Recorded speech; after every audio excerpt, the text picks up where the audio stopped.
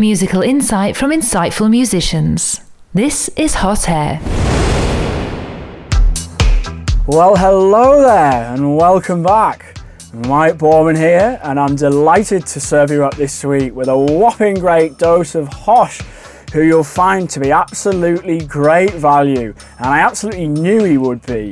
To be honest, I got him on the show just because I think he's a good lad, basically. There was no more profound reason than that, but we still have a theme, and what is particularly worth talking about with H.O.S.H is the relationship between music and visuals.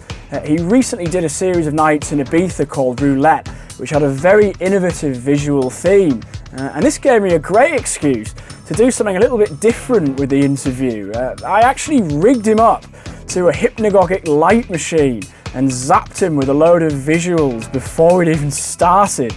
The story of that machine is a whole other show in itself. If you're curious, you can find out a bit more by Googling the Lucia No. 3 hypnagogic light experience. But for now, music. And coming in is one of H.O.S.H's finest bits of work in recent times, in my opinion. This is called The Drumpet Show. Interview to follow.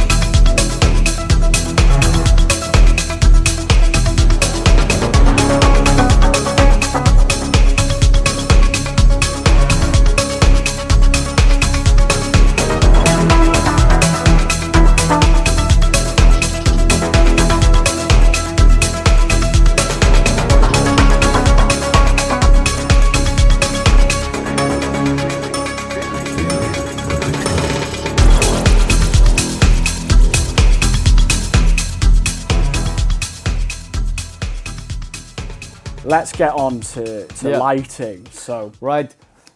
Well, first of all, thanks. That was a nice idea of you. Yeah. Quite impressive. And I was actually thinking, because I know you wrote that you liked the idea with the roulette concept and stuff. And I was actually thinking while I had this session, like this is kind of like what I want, like the interaction of the music and the visuals. That's why I had the idea about that concept. In the end, the concept was just like a super rough, basic thing, which could be like, if you really have a budget and stuff, you could do like really some cool stuff with this. Because, my idea was to have the, like every color like broken down to the harmonic scale. Yeah. So every note in the harmonic scale, every key has its own color, and when the DJ start to mixing up tracks, it can stay in one color, but if you're changing moods with the tracks, you also change the light in the room. This was like the whole purpose of it, no? But so you need detection for this, obviously, for the scale. Yeah. No? So I was like, yeah, why not? I mean, every CDJ has a detection now. We have to just put out that signal.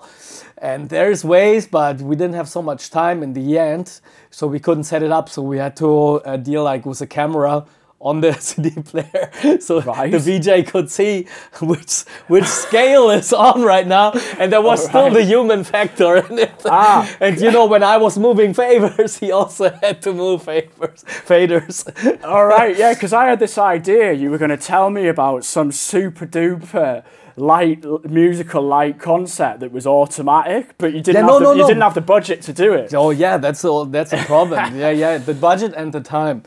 Because my visual guy, he was spot on. I mean, for me, it felt like it was, because he really did an awesome job on this. But no, it was still by hand.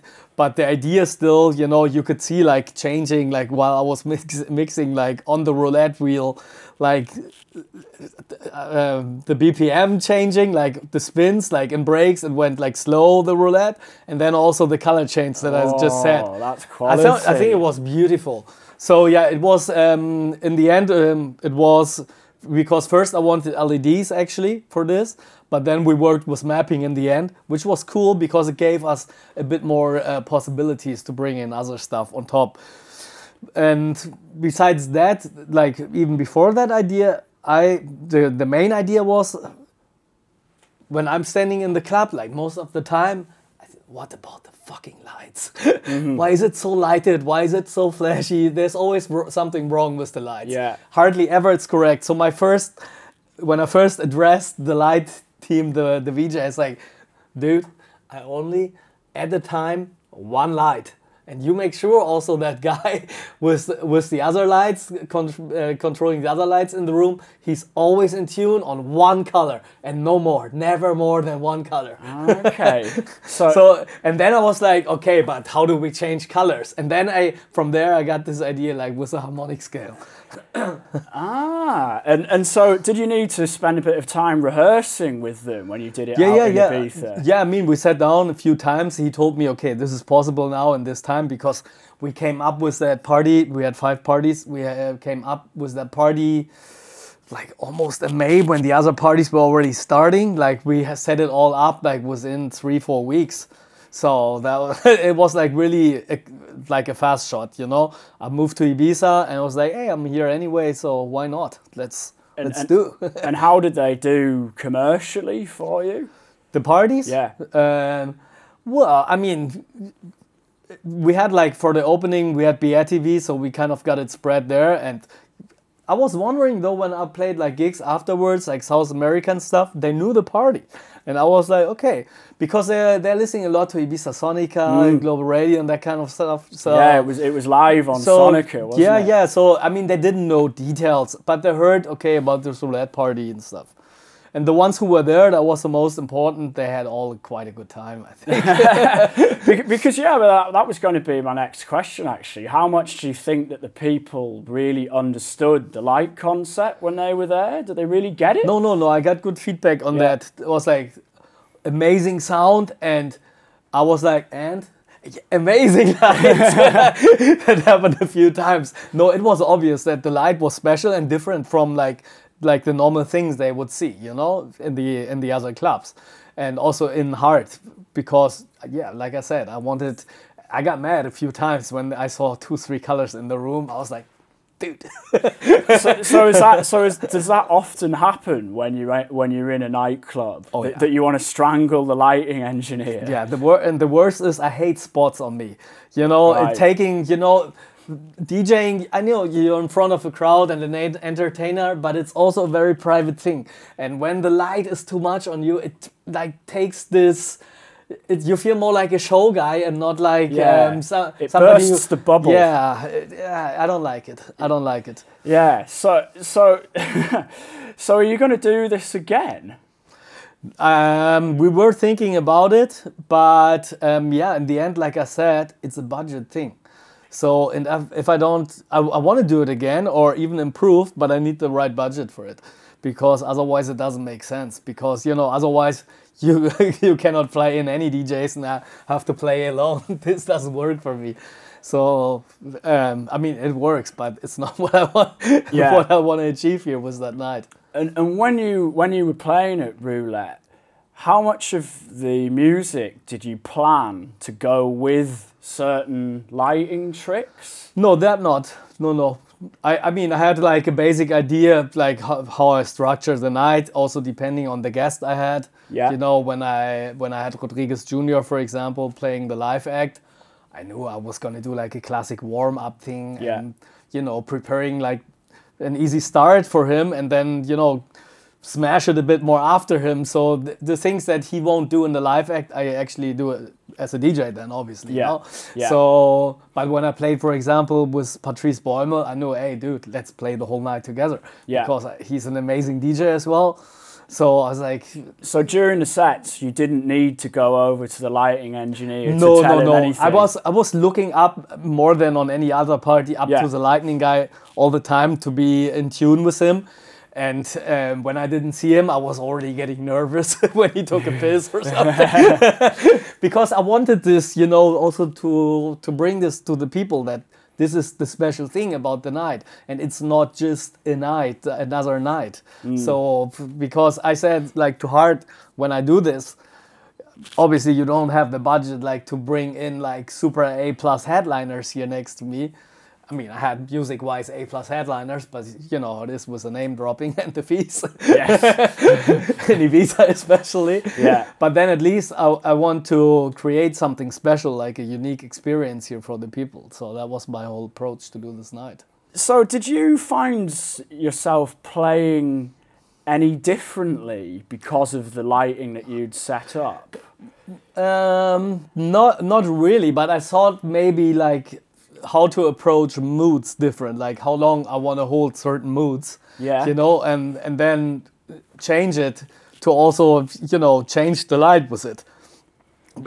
Actually, it's stupid, the thought, because, you know, it's basically the same like I did before, just that you had it more obvious because the light supported that fact, you know? Yeah. So you were thinking in segments of this, like in segments. Yeah, of exactly, the set. exactly. I always do that kind of. This is, for me, is a typical DJ thing.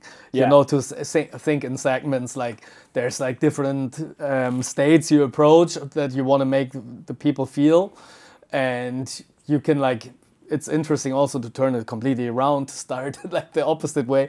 Sometimes I played like a set I played before, like backwards, for example. And that's very interesting. It works. It works. Yeah, that's quite a good idea. I'll remember that. No, because I mean, you know, sometimes like, okay, what did the resident do here now? Damn it, I was planning like to start smooth here in the night, and then I just turn it around, you know? I like start off kind of with the more, not the super bomb maybe, but with some more bombish stuff, and then build it towards the other stuff I was going to open with first. So did your lighting guy know what the segments were? Before? No. You just had to react. No. I wanted there an interaction there. Yeah. No. Yeah. Too planned is not good. Also for sets, too planned is not good. It's good to have like those segments or ideas. Also like, which is like your crossover tracks, you know, like your bridge tracks. Super important, like those tracks are like actually the most important weapons in a DJ set, because that make your job easier, no? Yeah. And finding those and not forgetting them, that's really... I actually have a folder named Bridge Tracks. That's good. That's good. Good. I'm quite organised with that. Yeah, that's good. That can get you out of jail as well when you don't quite know where you're losing the crowd a little bit, and you think, "Ooh, I need to change this." Right. But like you say, in terms of preparation, it's good to be prepared. But it's not good, and this is very easy with our new super digital organized media stuff in the computer, not to over-organize. Yes. Yeah. You know, sometimes I I'm in the plane, oh yeah, that was that and that and that. I don't know, let's just put them like there somehow. And then I have to find them myself in the moment, in the night. I think a good way of looking at it, David Byrne, the guy from Talking Heads, yes. Great guy. He wrote a really interesting book called How Music Works. And his theory was that his preparation, the idea of it, was in order to set up accidents. So it was like a deliberate accident, which sounds like a contradiction in terms. It is a contradiction in terms. But he would just he would have a certain studio set up, and then for his next album, he deliberately goes to another studio, in another city, work with another engineer, and he knew that what would happen would end up being different because he'd changed the links in the chain. It's kind of similar to putting like limitations. I like that. For example, for my last project, which will come out this year, I basically took 2 synthesizers that I bought new, I never had before, and a TR-8 drum machine, and that was it. And I was like recording, in sessions, like basically the whole track. I mean, I would chop parts later, but I wouldn't over chop like I used to, or do everything by chopping. Yeah. So, and it became like somehow it got another flow, it's like those limitations that bring up your creativity. Yeah. Or like you said, those accident moments. I can totally see that, because you bring your best usually when you like people struggling and you have to find a way out. Because then you have to be creative in that moment. Did I just hear someone mention David Byrne? Good excuse for me to play this, I think. It's called The Heart's a Lonely Hunter, and it's one of Byrne's less well-known collaborations. This is with the Thievery Corporation, but I think it's brilliant. If nothing else for the fact it contains the phrase, "Welcome to my spaceship."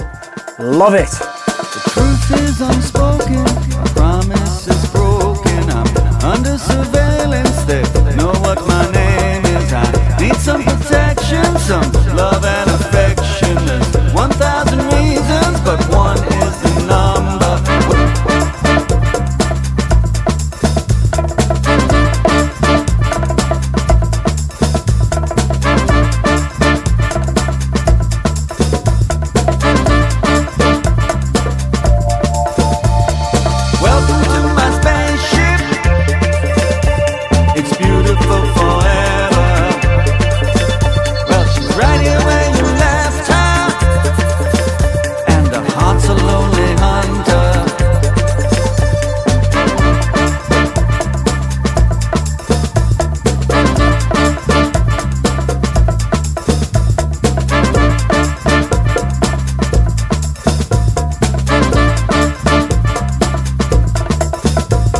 Save bottles of water and flour and sugar.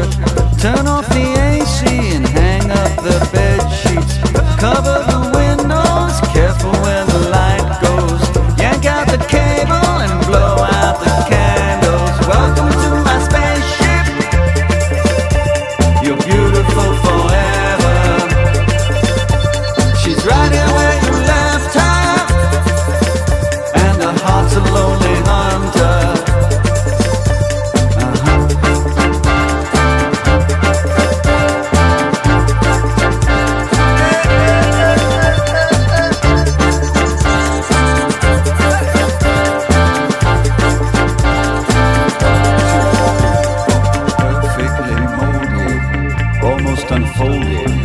Under the counter, well, that is your nature.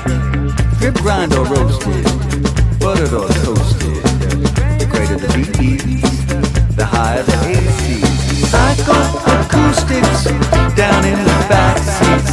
Stereo nation, amplification. Brave and the righteous, they're safe in their houses. And one is just a number, the heart's a lonely hunter. One is a number, heart is a hunter. One is a number, heart is a hunter. Welcome to my spaceship. You're beautiful forever. She's right here where you left her, and her heart's a lonely hunter.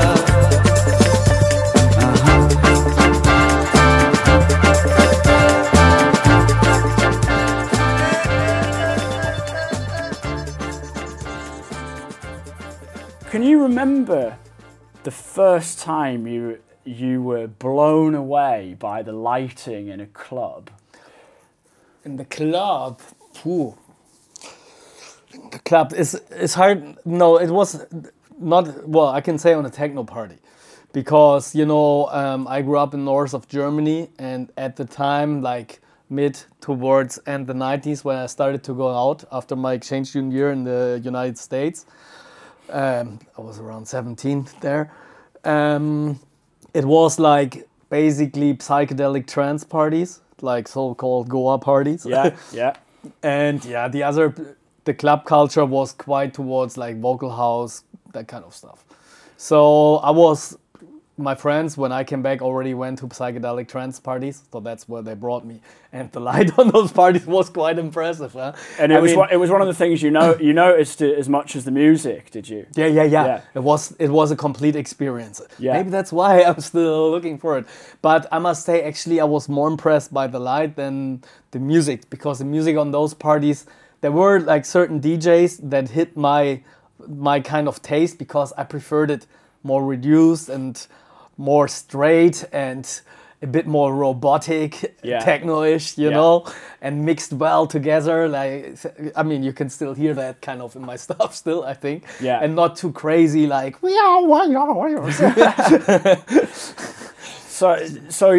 but that was like, I was impressed with the lightning and those. They worked a lot with blacklight, obviously, and like really big strings of blacklight that looked like super, like huge laser projections, basically.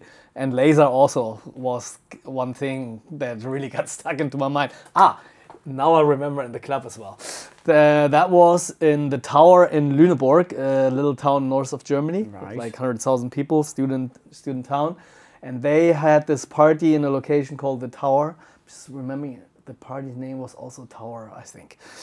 And they had this green and red laser in a three-dimensional net, like a net from a spider, three-dimensional, on the complete dance floor. Right. And that laser, it seemed it wouldn't move, but it moved only like a few millimeters. So that kind of, you were like... that's cool. Yeah, that was super cool, and it never moved more. And it was amazing. It was amazing. Maybe it was not supposed to move. It was just the bass vibration. I don't know. Or maybe it was the drugs. No, it moved. No, it moved for sure. And it was amazing. Yeah, that was the first time I was really impressed by lightning in the club. So you've always judged clubs by their light. It's just an obvious factor, no? I mean, in general, I prefer dark spots. Yeah. And the light that must be very good, that it's like right accentuated. I like red lights in the club for sure. Moody atmospheres, I like that. And I don't like the obvious stuff that's like too much in your face. I mean, how easy is it to negotiate with the lighting techs? Because they're interesting characters. I've always found them quite entertaining. But what are they like when you tell them what to do? That's the thing. And that's one thing I'm touring without a tour manager, and sometimes I think just for that purpose, it would be nice to have a tour manager. So I might do that in the future, actually. And then there will be a list of H.O.S.H instructions. Yeah. And the one very first, check lights before the night. Yeah, well, it would be perfectly reasonable compared to some of the riders I've seen. That's pretty small. Right. But do you find yourself having arguments with them? Oh, yeah. I had fights with light jockeys. Oh, really? Yeah, I mean, they were probably sitting the whole week, like, I prepare a set. They were, like, preparing their live show, and then stupid DJ comes around the corner and tells them to shut it down. Oh, God. Yeah. Or the worst is, like, what's really, really common nowadays is, like, one beamer right into your face for the projection behind the DJ. Come on, dude, just fucking put it 2 meters higher and go above the head, I'm not that tall. And still they manage always to get in my side. Oof. Yeah, that must be really unnerving. Yeah, I've never really thought about that. Because obviously I haven't been on a big enough DJ bill for me to be projected. Happens all the time. Oh, there you go. Actually, one thing is a nice thing to add for this interview, and because I was thinking before, like what was actually the first time I was infected with visuals and techno and sound, and there was this project I had when I was like in 7th grade, and our music teacher, he said, okay, here's a camera.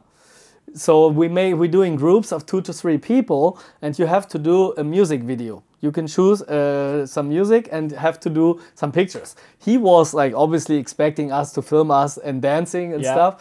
We went a bit crazy on that one.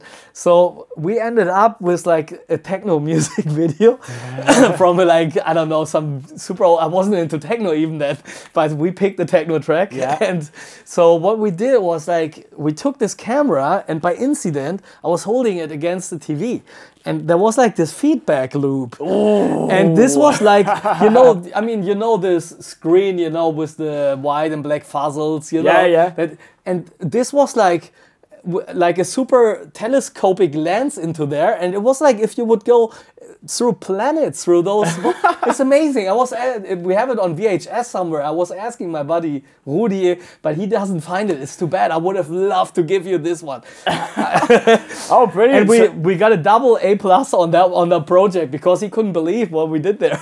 So even from school, you've been into light and music. Just because of this and interview to add this, that's kind of a nice. I was thinking in the airplane about this. Like, when was actually the first time I was like with visuals and music, and that was the time. I'm glad the teacher understood. Like, I'm not certain a teacher in England would have really appreciated techno with messed up lighting. I don't think I'd have got an A+ if I did that in my class. I was lucky with my school. I was in the school. It was called Ecologic Humanism. Right. So they were a bit more open-minded.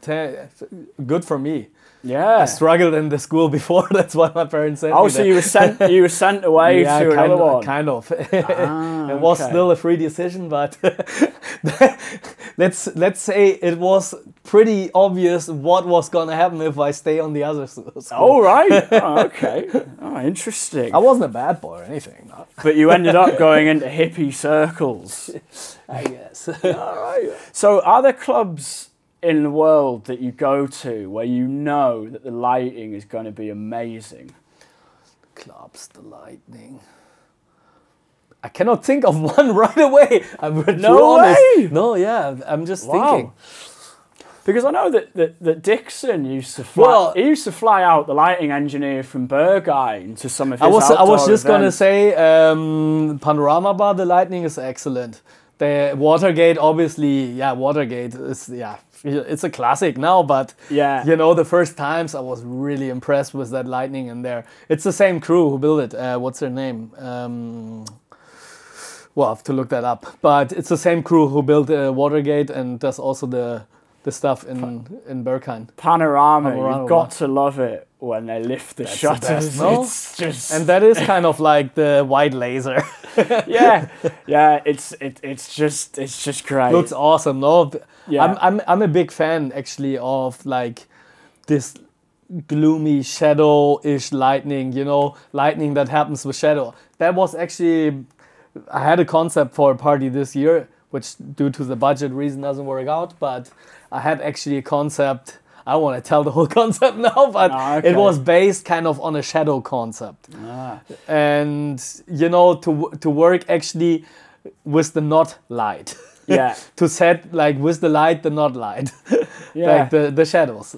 So at some point in future, you'll be doing more lighting concepts with your own nights. It's just I hope so. the time. I also want to do for sure in the future again a night. And let's see. I have a few ideas for sure. Also, I have, especially because talking about this like kind of twilightish aspect, gloomy lights. This will be when I will start a new label this year, and I have exactly this from a super good old friend of mine, Sandra Bildstein, photographer, and she became kind of like an Instagram hero, like with her style of pictures. And for me, it's like the expression of complete freedom. Like you look at them and they're like, it's like super poetic, like, and they will make, I'm super happy I can have those pictures for the cover and determine again with kind of like a visual aspect already the mood of the sound as well. Oh, cool. Yeah, I can show you some of that. Well, what's the name of the project? It's actually coming inspired from those pictures. Yeah. And the music, it's called Freiheit. It's spelled Fry, F-R-Y-H-D-E, Freiheit. Yeah, H.O.S.H has certainly been a busy boy in the studio lately, as he will elaborate more on later. The album is called Stories from Titalia, and it's due to drop on June the 2nd. This, meanwhile, is his latest smash, which, as of last week, was #1 in the Beatport techno charts, and it's called Karma.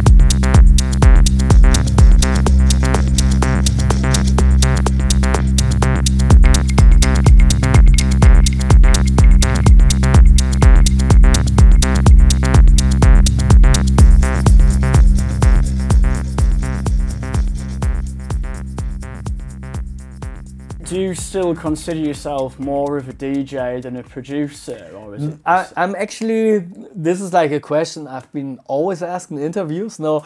Like, sorry. No. I try not to ask the same old crap. No. And for the first time in my so-called career, DJ career or producer career, I would say I'm right in balance now. There was times where I was like super nerdy production-wise, like in the beginning of Dynamics. I was also DJing obviously and stuff, but I got into all the technique side of things and spent times in forums and in the studio like 24/7. Yeah. And then there was the time where I was only DJing and didn't care much about the studio because I was kind of studio sick, you know. And right now it's like super balanced.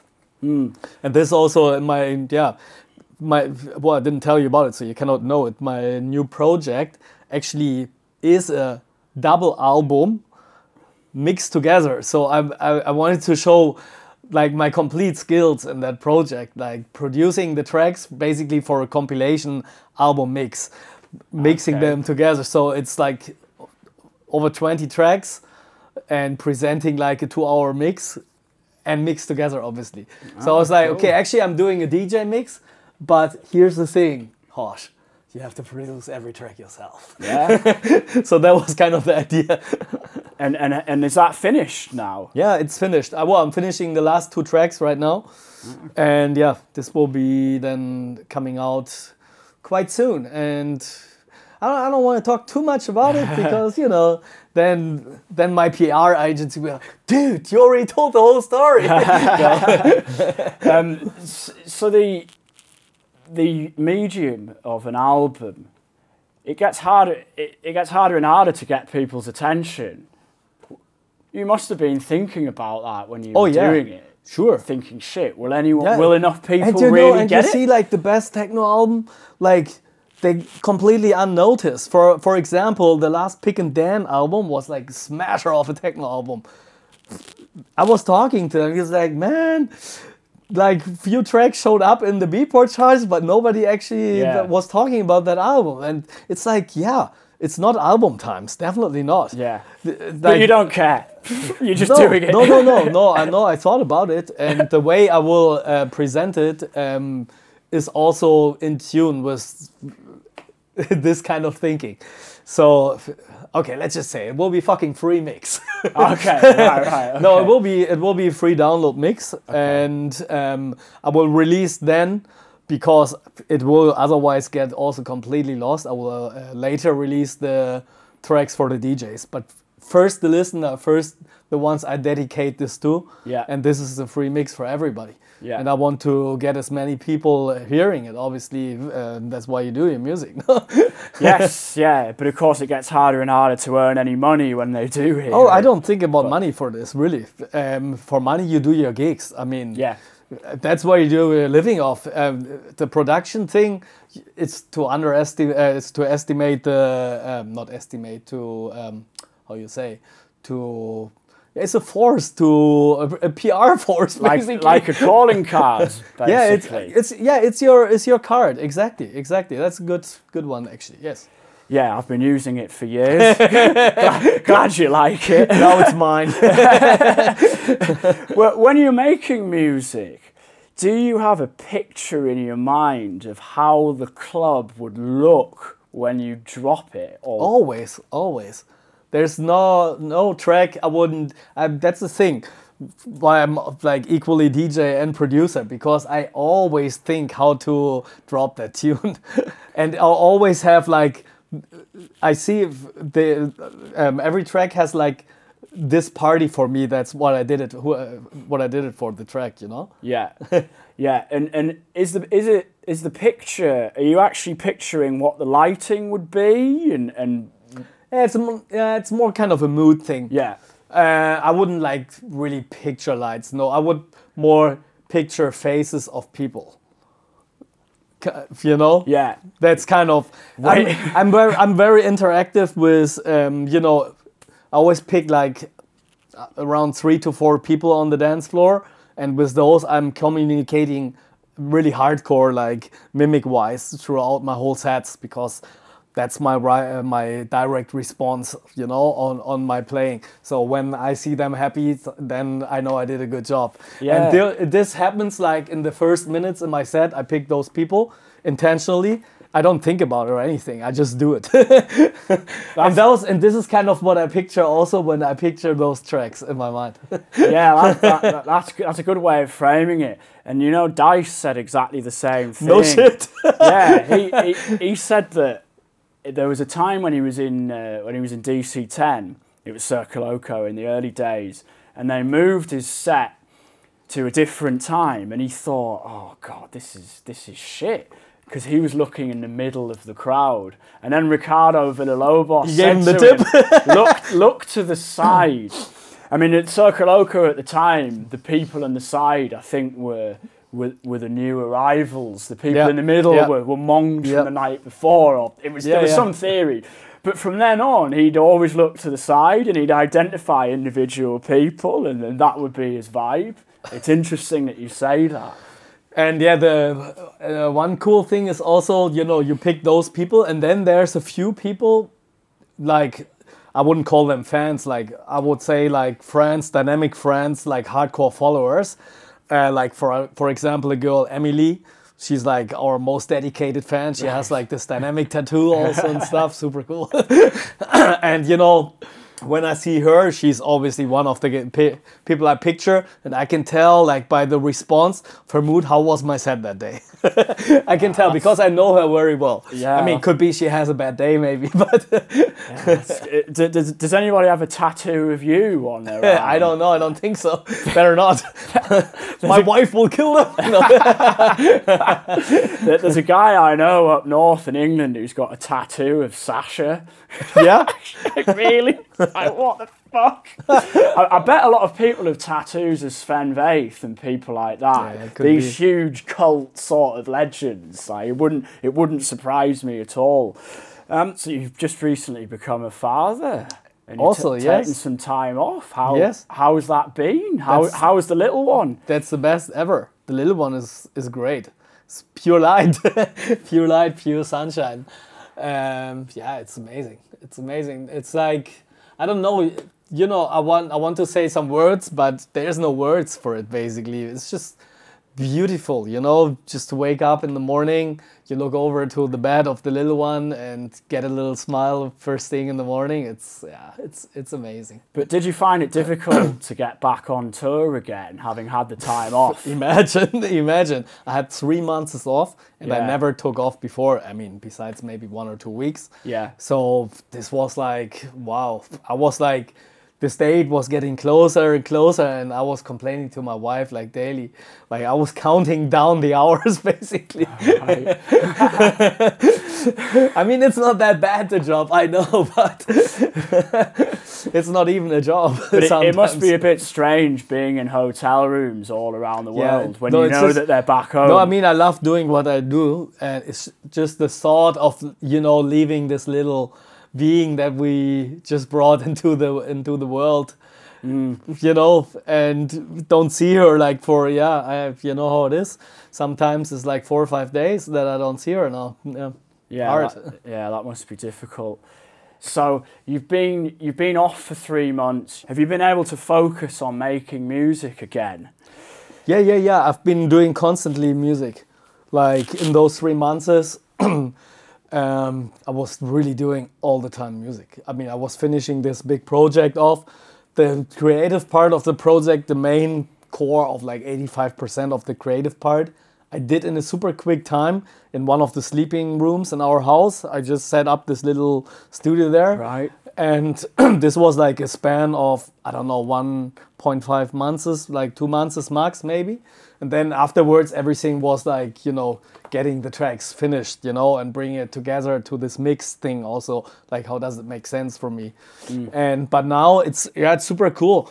I had like, like those baby carriers you put the childs in, like those the little buggies, those fabrics you like spin around, you like not spin, like you carry a baby. It's kind of hippie-ish. Oh yeah, no, I know what you mean. Yeah, I know what you mean. So we have one of those, and it's cool because I had Mia, our daughter, like on me, like almost 50% or something of the time I was in the studio, and I couldn't turn up so loud because it's a small being, and she hears a lot. So I had to keep the volume, the levels down, and it helped me a lot, like while mixing down the tracks actually. Back into the club, interruptions. So we're talking about light. We like the light interrupting the music, or should I say working with the music. can enhance the experience. What about things like CO2 cannons? I'm allergic to that. I mean, they're okay. No, I must say, everything has its right place and right time. Oh, go on, just say that they're shit. Yeah, they're shit. Don't worry. No, it's not only. No, there was like 2 times where I liked it. No, 1 time. One time. Where was that? I tell you why. And I was screaming for it to turn them more often. That was 3 years ago in Amsterdam for ADE. We did this double showcase, like 2 nights in a row, dynamic. And that room was like an old cinema, a film studio. And it was freaking hot in there. Like really freaking hot. Like 48 degrees or something, you know. I was completely soaked. Like if I was really coming from the shower. And at one point, you know, I put a drop. And then those CO2 cannons hit in. And the room cooled down a degree. I tell you, man, it was... And I was like, what was that? CO2 cannon. So that's how much you like them, for the sake of temperature. Yeah, but the thing is, they're just too fucking loud. Yeah, I know. Because, you know, I mean, they blow away your ears. It's like a constant white noise in the music. And they're supposed to enhance the so-called drop, but they kind of destroy it for me. Because how often does it happen that the VJ or the CO2J hits it right on the one, you know? It doesn't. And then they're always like... So do you ever take control of the smoke when you're DJing? Of this, yeah, I used to. But I must say smoke nowadays is less of a problem. I had last year, I think, 1 festival where they were really like overpacing the smoke. Right. And cannon was broken. So it was just spitting out randomly whenever it wants. But it used to be a big thing back in the begin 2000s. I know all the clubs were like full in smoke. And I liked it for the lasers, but obviously, you know, a bit too much of smoke or too early in the night doesn't really help. Yeah, get this. There was a rave quite near to where we're sitting now in East London in the late 80s, where they poured a couple of bottles of poppers into the smoke machine and they just gassed everyone. Oh my God. Imagine that! Yeah, but those kind of stories back in the days, there were those kind of stories. Yeah. The late 80s rave scene is just... I never get tired of hearing stories about that. Completely mad. What was it like back then in Hamburg? You had a little bit of a scene in the late 80s, didn't you? Yeah, like I said, I was born like in Lüneburg, and my school was like, I don't know, like an hour from Hamburg. Yeah. So we were there in the weekends. It was I had the feeling I got quite a good scene there in this time. So I mean, there were many clubs. Clubs were full. We had all sorts of DJs coming in. But no, I had the feeling it was a good scene. And I mean, looking at the label culture from Hamburg, there's a few and must have a reason. No, I guess they did a good job. We had, like, for example, one legendary club called Click. That was like kind of when things started to get electro-ish in a nice way, like B-pitch control also at that time, that kind of area. And they were like the #1 club at that time. They did very well educating people sound-wise there. They had a nice booking. Yeah. I mean, I only really started to understand about the Hamburg scene through speaking to DJs like you, Steve Bugg as well. He said I was going to say he was a resident all the time. I saw him in Phonodrome in that time. He played usually on the 2nd floor there, my floor. Yeah. He said that I think it was Matthias Hellbraun was a bit of a hero. Yes. He played there quite a lot, but. But do you think that Hamburg is a little bit underrated in terms of the world scene? Because you always hear about New York and London and Berlin. Well, I would compare it maybe to Manchester. Okay. But I mean, you know, it's on the map. It's not as London, obviously, but it has also its fair amount of history. I mean, probably Manchester even more. Or, I mean, in terms of popularity. But I don't know if it's underrated. I wouldn't say so. I mean, I think Hamburg is right there where it should be. and people who know about it, they know, you know, Yeah. and that's fine, and, you know. And Berlin is obviously from Germany the most obvious city when it comes to electronic music, because it's the tourism city of techno in Germany. It's probably easier to connect with the crowds in Hamburg because there aren't as many tourists. Exactly, it's much more of a like a kind of family scene. Yeah. With lots of intrigues and stuff, obviously, also. Yes, I can imagine. I mean, you've been part of that scene for a long time. Oh, yeah. You've had a nightclub. There'd have been all sorts, and you've done big outdoor events. Yeah, my last experience wasn't that great with the Hamburg scene, to be honest. Yes. I wanted to give something back, it didn't end so well. Got thrown back at me. So what happened? You took it over from, wasn't it Solomon's Club before? I don't want to get, it was Solomon's Club before, Solomon, Magdalena, and Adrianos. Want to get in too much detail, but basically, a friendship that I thought was a friendship is the friendship anymore. And I trusted some people who I shouldn't have trusted. And it's okay, you know, it's okay. Clubland. So yeah, It's chaos. When did we meet the first time Yes, in Birmingham? well, yes, exactly. Yes. The first time I met you, I had to give you the news that not only had you got to play to 40 people, we couldn't pay you. So yes, there are a lot of sharks in Clubland. Yeah, that's all right. No, but one thing I learned is never open a club if you cannot be in that club, actually. So, or you're really, or your wife is maybe running it, but as soon as there's money involved, it's an old saying, but I had to find out. Yeah, it can easily disappear. Yeah, and you know, some people don't have the same ideals like you, so you would think this you would never do to somebody because, you know, that's your understanding of fairness, of friendship, whatever. But don't count on other people to have the same ideals, and it's hard to find the ones with the right ideals. This is what I talked with my brothers about the other day.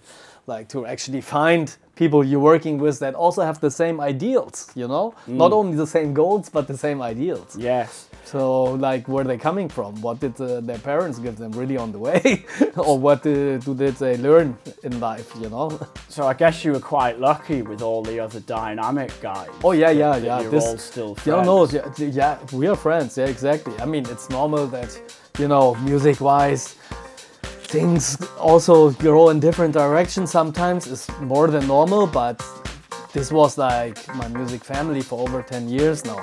And we were always like growing next to each other, and we could always ask for an opinion and get a straightforward response to it. And I really appreciated this. Yeah, I've got a lot of respect for the dynamic crew. H.O.S.H, Solomon, Stimming. They've got the right take on life. They're good guys, they really are. And I love how back in the day, they just came out of nowhere and burst onto the scene with music that had such melodic value. So I'm going to end the show with said music of melodic value. This is David August, Instant Harmony. And it was a track that got me into the whole dynamic sound in the first place. Just so unbelievably lush. And if you aren't consumed by the absolute beauty of this, then you're listening to the wrong show. This track shaped my whole taste in electronic music for years afterwards, and even now I can still trace back a lot of what I do musically to that moment when I heard it for the first time. What a beast.